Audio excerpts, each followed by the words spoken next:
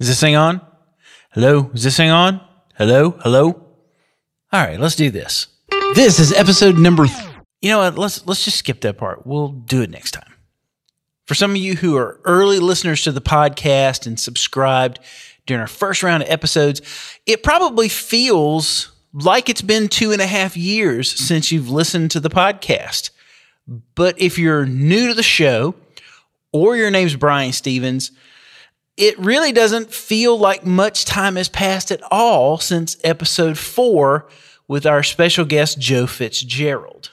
For me, it feels like it's only been like maybe a month or two since our last episode. Time has flown by for me, and there are a lot of reasons why. I mean, I've been busy with work here in the studio and on my live gigs, and that's kept me fairly busy.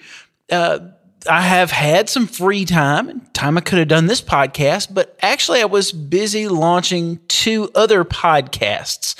One of them's a music-related podcast called Dial a Drummer, and we're doing episodes every so often. Going to get into a regular schedule on that one as well, especially when it flips over to being audio only here in about the next month. But I also started at the beginning of this year working on the relaunch of a podcast I did back in like 2011 to maybe 2012, 2013, called Suds and Buds. It's a beer discovery podcast, but really that's what we call it. But it's more like a podcast of just 2 guys that are friends talking about life, talking about how they grew up.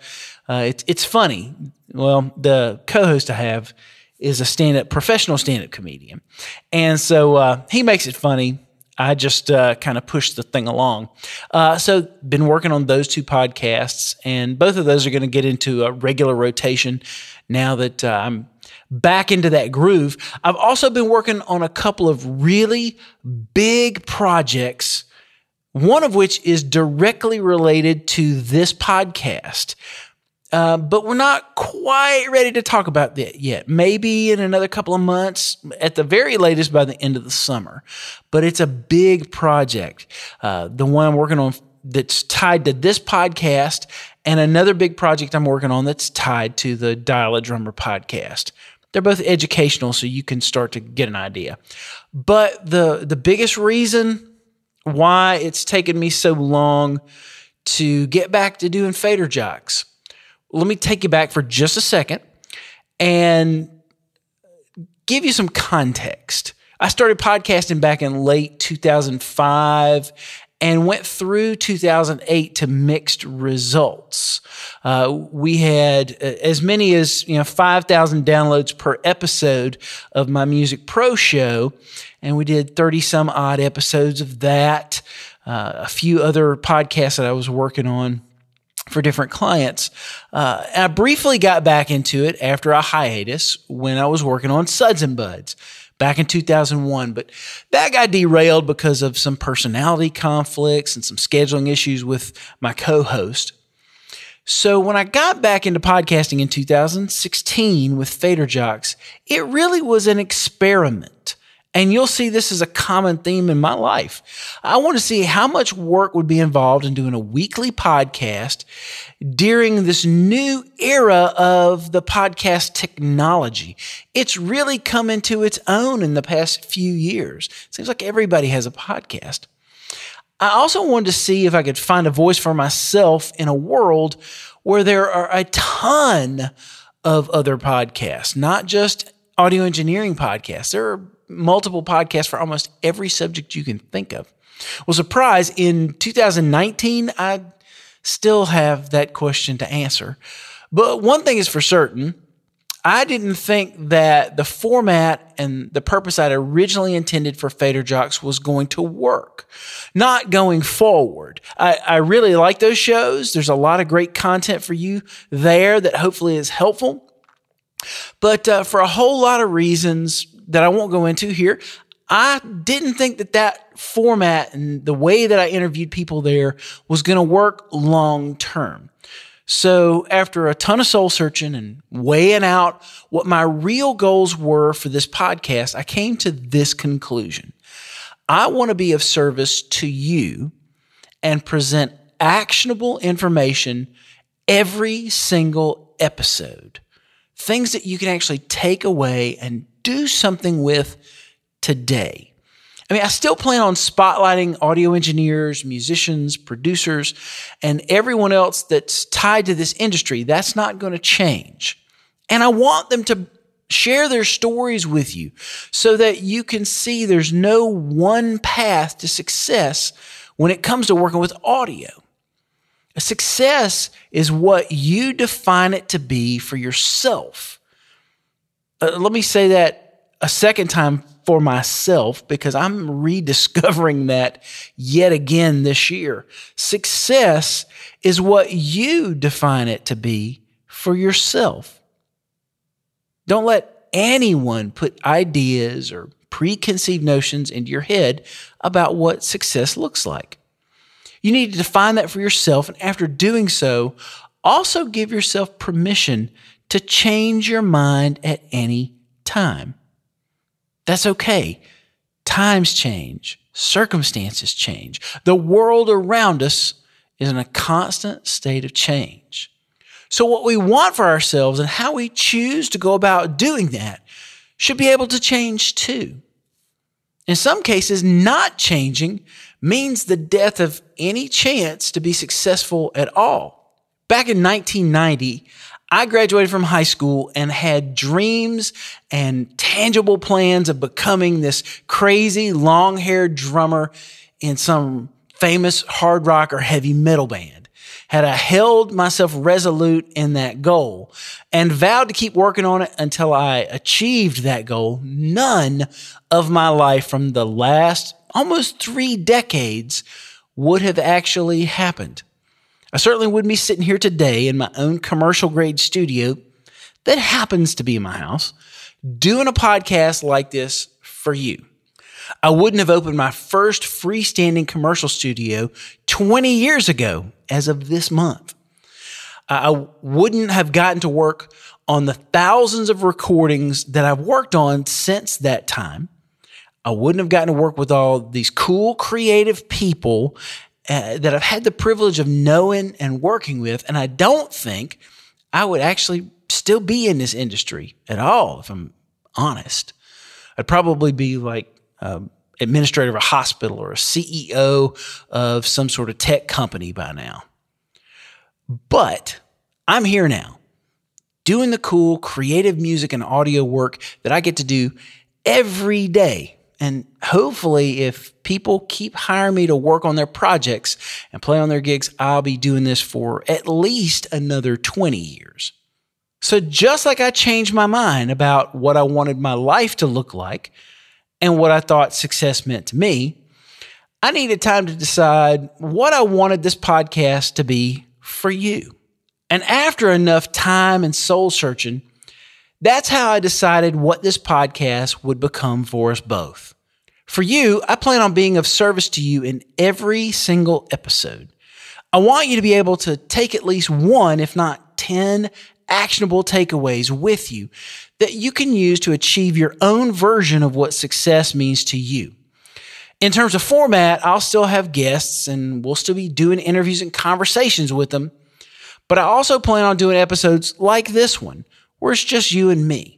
And we'll talk for a few minutes about a topic related to audio, music, business, technology, or any other thing that is involved in this industry. We'll dive deep on these very specific topics and unpack them in a way that might otherwise not be possible in a standard interview format.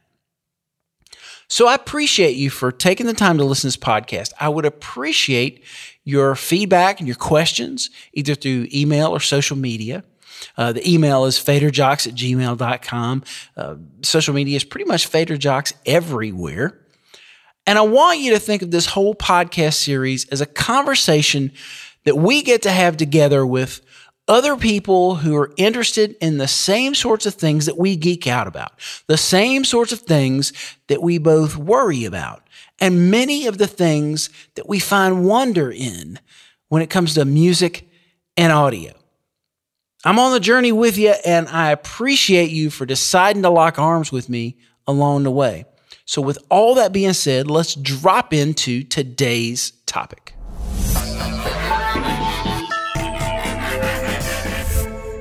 So today we're going to talk about becoming a church sound guy.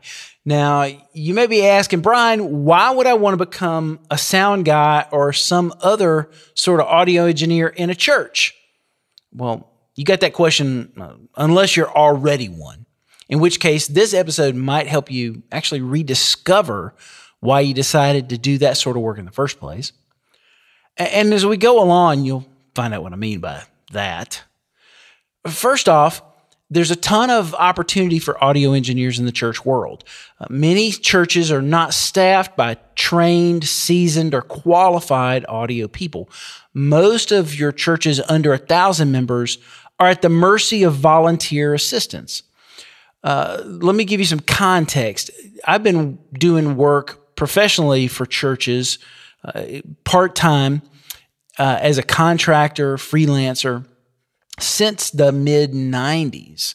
Back in 1996, I took a job on Sundays and some other days playing drums at a local community church that at the time only had a couple hundred members, and eventually it got closer to 1,000. And I was playing drums primarily, and we had a guy named Stan that was our sound guy. Now, I'm not using real names for this to sort of protect the innocent, but all the details are the absolute truth. And Stan was probably the most dependable, reliable person you'd ever want to meet.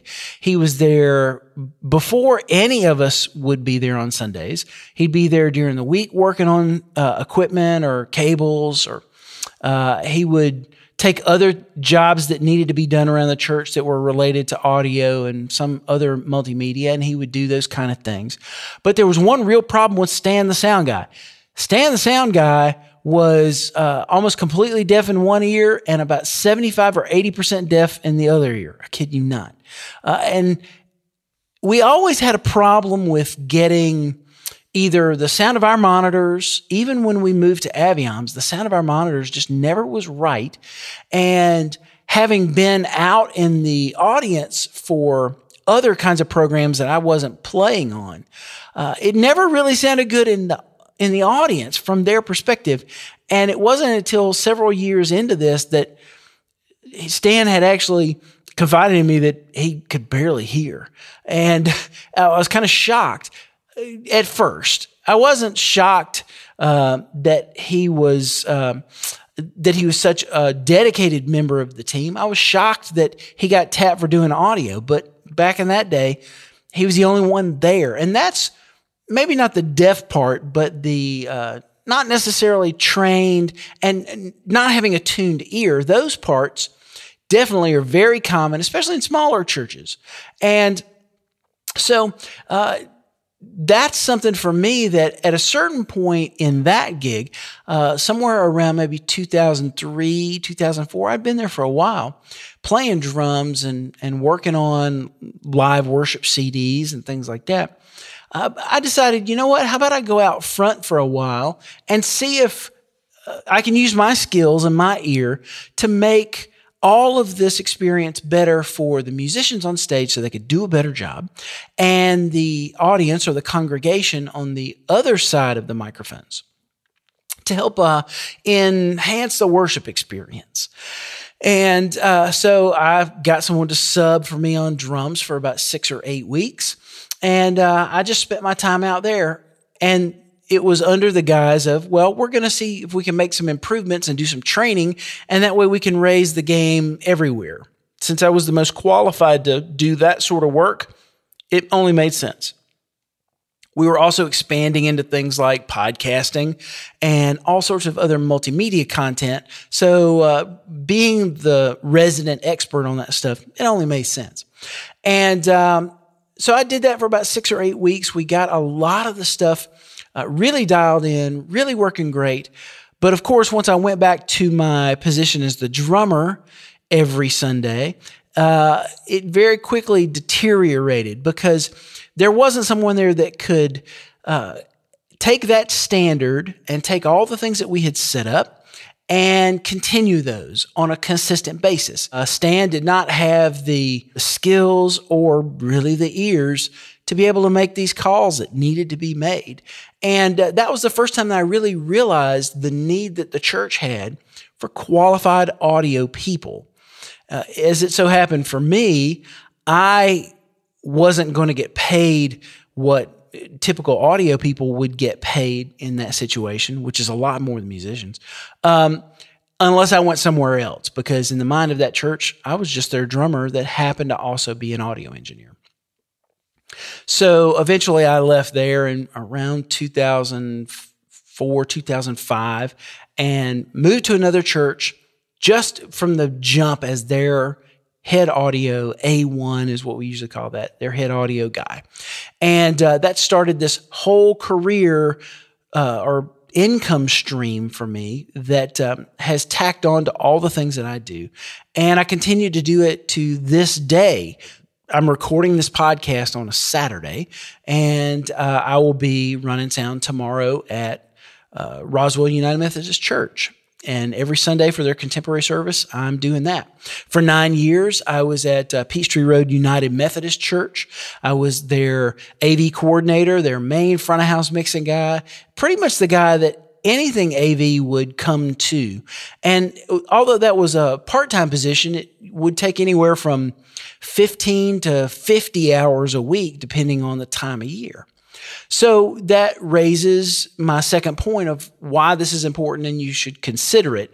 Especially in the South, churches have become one of the places where audio and now video have blossomed in terms of the scope of what they're trying to accomplish each week and how they're trying to present their message in this entertaining and engaging way.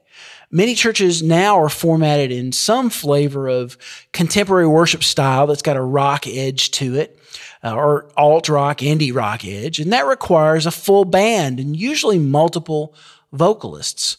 And now the requirements of this world of church worship music and all of the other kinds of presentations that happen in those venues, if you take a look at them from just their requirements and the scope and scale of what they're trying to do, much of what you see, especially in some of the larger churches that are thousands of people in membership, those look a lot like the live gigs that you would see in clubs and theaters and touring or traveling productions, and even, in the case of Atlanta, even some stadium-sized venues. And those requirements are not anything like a typical volunteer could spearhead or execute on.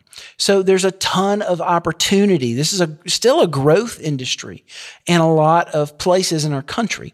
Thirdly, if you already have a freelance audio engineering gig, working mainly in one locale, either one zip code or one city, or like in the case of Atlanta, one large metro area, then churches can become another income stream that can help round out your week and provide some stable weekly income that you can count on and build the other parts of your career on top of. Like I said earlier, for 9 years, up until the beginning of 2018, for 9 years, I was the AV coordinator and A1 and front of house mixer, pretty much anything that had to do with audio. I was that guy at Peachtree Road United Methodist Church down in Buckhead, which is in Atlanta proper. It's the actual city limits there. And their congregation roll, their membership roll was about 7,500 people. And our main worship space was maybe about 1,800 seats. And then we had multiple venues around the campus. It was a huge campus. And on any given week, on any given Sunday, we would have 2 and sometimes even 3 different kinds of worship services going on across campus. And then there were concerts, there were special events, there were all kinds of different theatrical presentations that we would put on, just a lot of work to do. And it was a very lucrative job for the time that it lasted.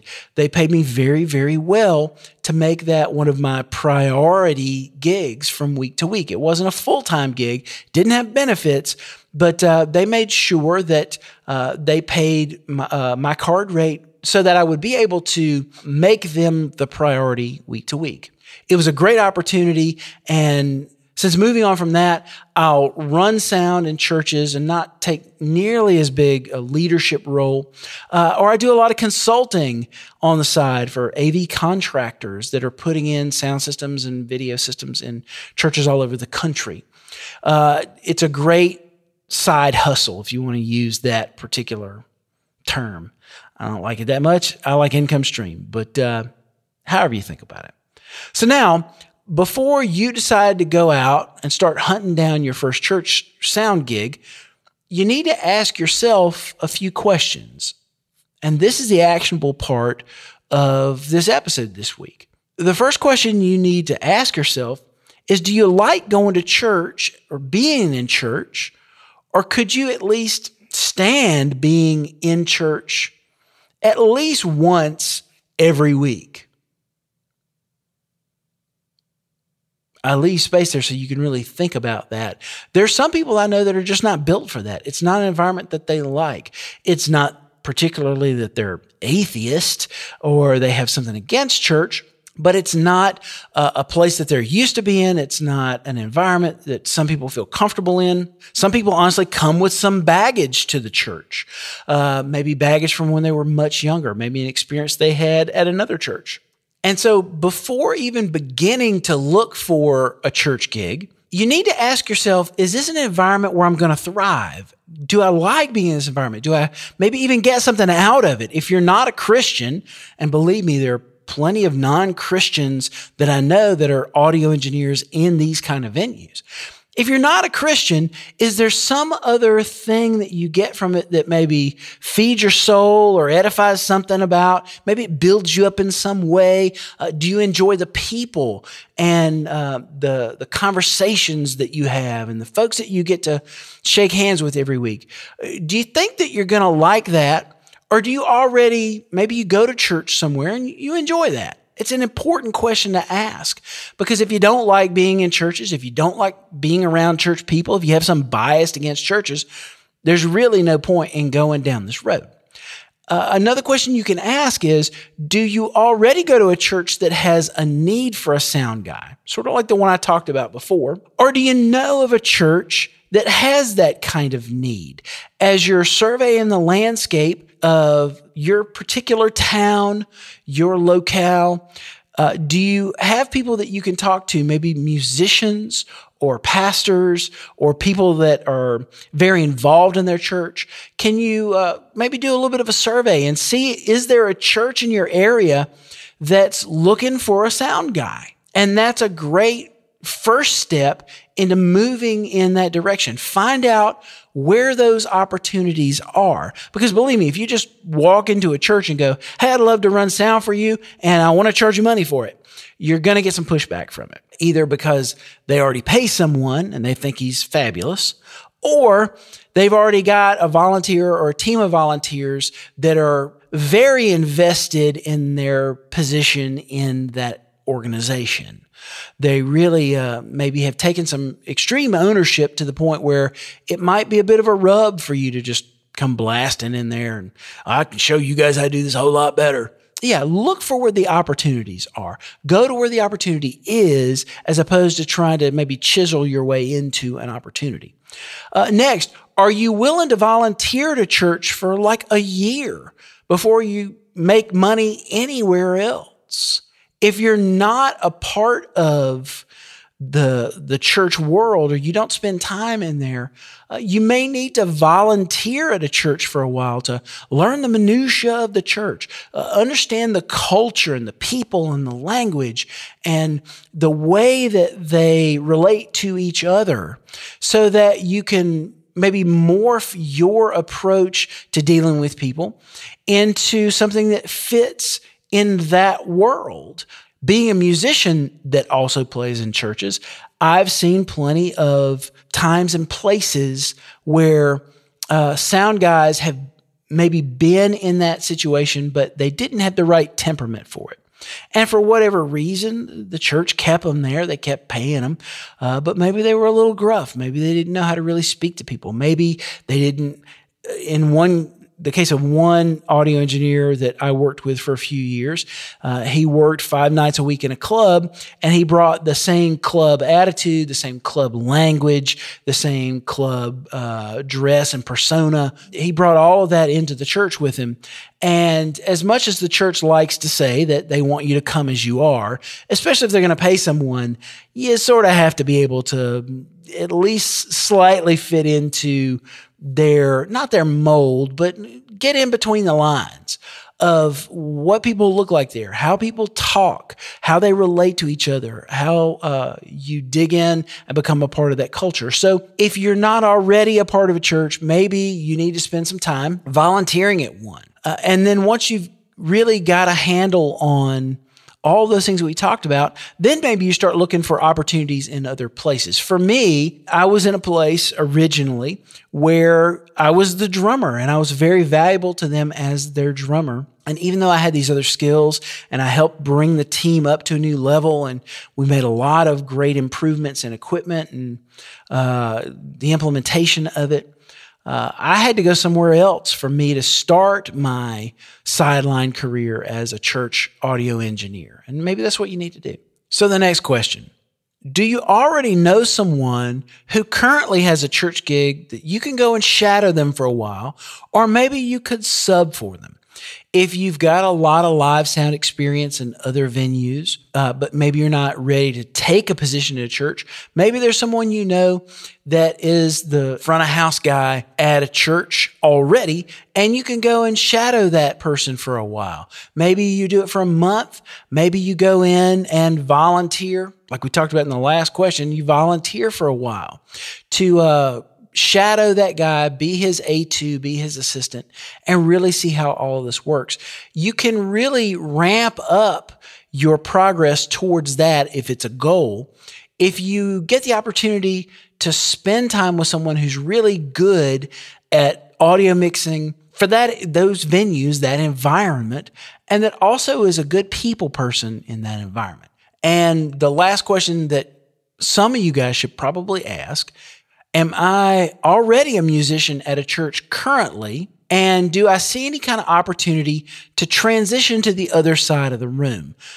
That's what happened for me. I was very comfortable being the drummer in my church gig situation, but I got uncomfortable enough with not having what I needed to do my best work that I sort of decided, you know what? It's time. It's time for me to get on the other side of the room and see how, from my experience as a performing musician, how I can make the experience for musicians on stage one where they had everything they needed to do their best work. Really super important.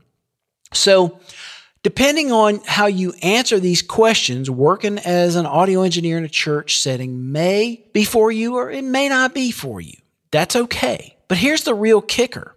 You can change the word church for the name of any other type of audio engineering opportunity in those 5 questions. Go ahead and try it. Instead of church, try studio or nightclub or TV station or movie set or any other venue that you can imagine. These questions work for those places too.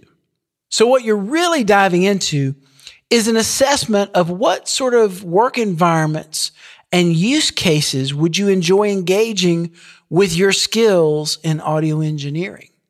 Where are the places other than the one you're in now that you might want to take those skills and work? So many young people that I meet are only thinking about the music that they enjoy listening to or writing or recording. Now, maybe that's a best case scenario. Maybe that's your top line dream to be, a star audio engineer for some, big name artists or Grammy winning. I mean, you can insert any of your goals that are incredibly lofty. Please do set those, but don't limit yourself, especially if you have a passion for working with audio in whatever shape or whatever format it may take. by not thinking of other venues, whether it's churches or nightclubs or movie sets, any of the places where people need audio engineers who do great work, you may be missing out on some of your greatest successes and your most stable income. So I guess if there's maybe a tertiary question to ask yourself that's outside of those 5 that I outlined, it's do you really have a love for audio in all of its different and varied forms? If you love working with audio, whether it's the spoken word, rock bands, classical music, I just got through spending 4 months working on an opera record, and I don't listen to opera very much, but I love working with audio. So working on this opera project has been an incredible challenge for me. It's not something that at any time I've been like, well, this kind of sucks. No, for the most part, man, I've been incredibly excited to work on this opera project. It's unlike anything else that I've ever done. And so if you're one of those kind of people that just really loves working with audio, it's worth experimenting and exploring all of these other possibilities. So go back and write those questions down. They'll be in the show notes if you didn't have an opportunity to write them down. I hope you find this incredibly valuable. Before we go, let me encourage you to visit our sponsor for this week, Session Ace. Session Ace makes a line of some of the most amazing universal fit in-ear monitors that you will ever stick in your ears. They're incredibly comfortable, and the fidelity on these, as someone who's bought pretty much every brand of universal fit in-ear monitor, pretty much from $99 on up to almost $1,000, I can tell you that the Session Ace in-ear monitors are the best that I've ever put in my ears. Session Ace also makes a whole line of high fidelity earplugs, and there's a whole bunch of other items that you'll see in the catalog that are all music and audio related. So swing over to sessionace.com, check out the products, and here's what I'm going to do for you guys that are listening, guys and girls. If you will put the promo code FADERJOCKS into your shopping cart as you're checking out, you'll get an additional 10% off anything that you buy. So use the promo code FADERJOCKS to get 10% off everything at sessionace.com. Make sure you subscribe or follow us across all the social media platforms. I don't think we're on YouTube yet, but that's about to change. We're pretty much Fader Jocks everywhere, Instagram and Facebook especially. And we have a Twitter that occasionally there's some stuff up. But those are great ways if you've got any kind of questions, if you want to send a message to me, those are great ways to do it. If you want to hashtag us while you're working on whatever you're working on, just hashtag us Fader Jocks. Hashtag Fader Jocks. And that way I'll get to see what you're working on and maybe we can talk about it.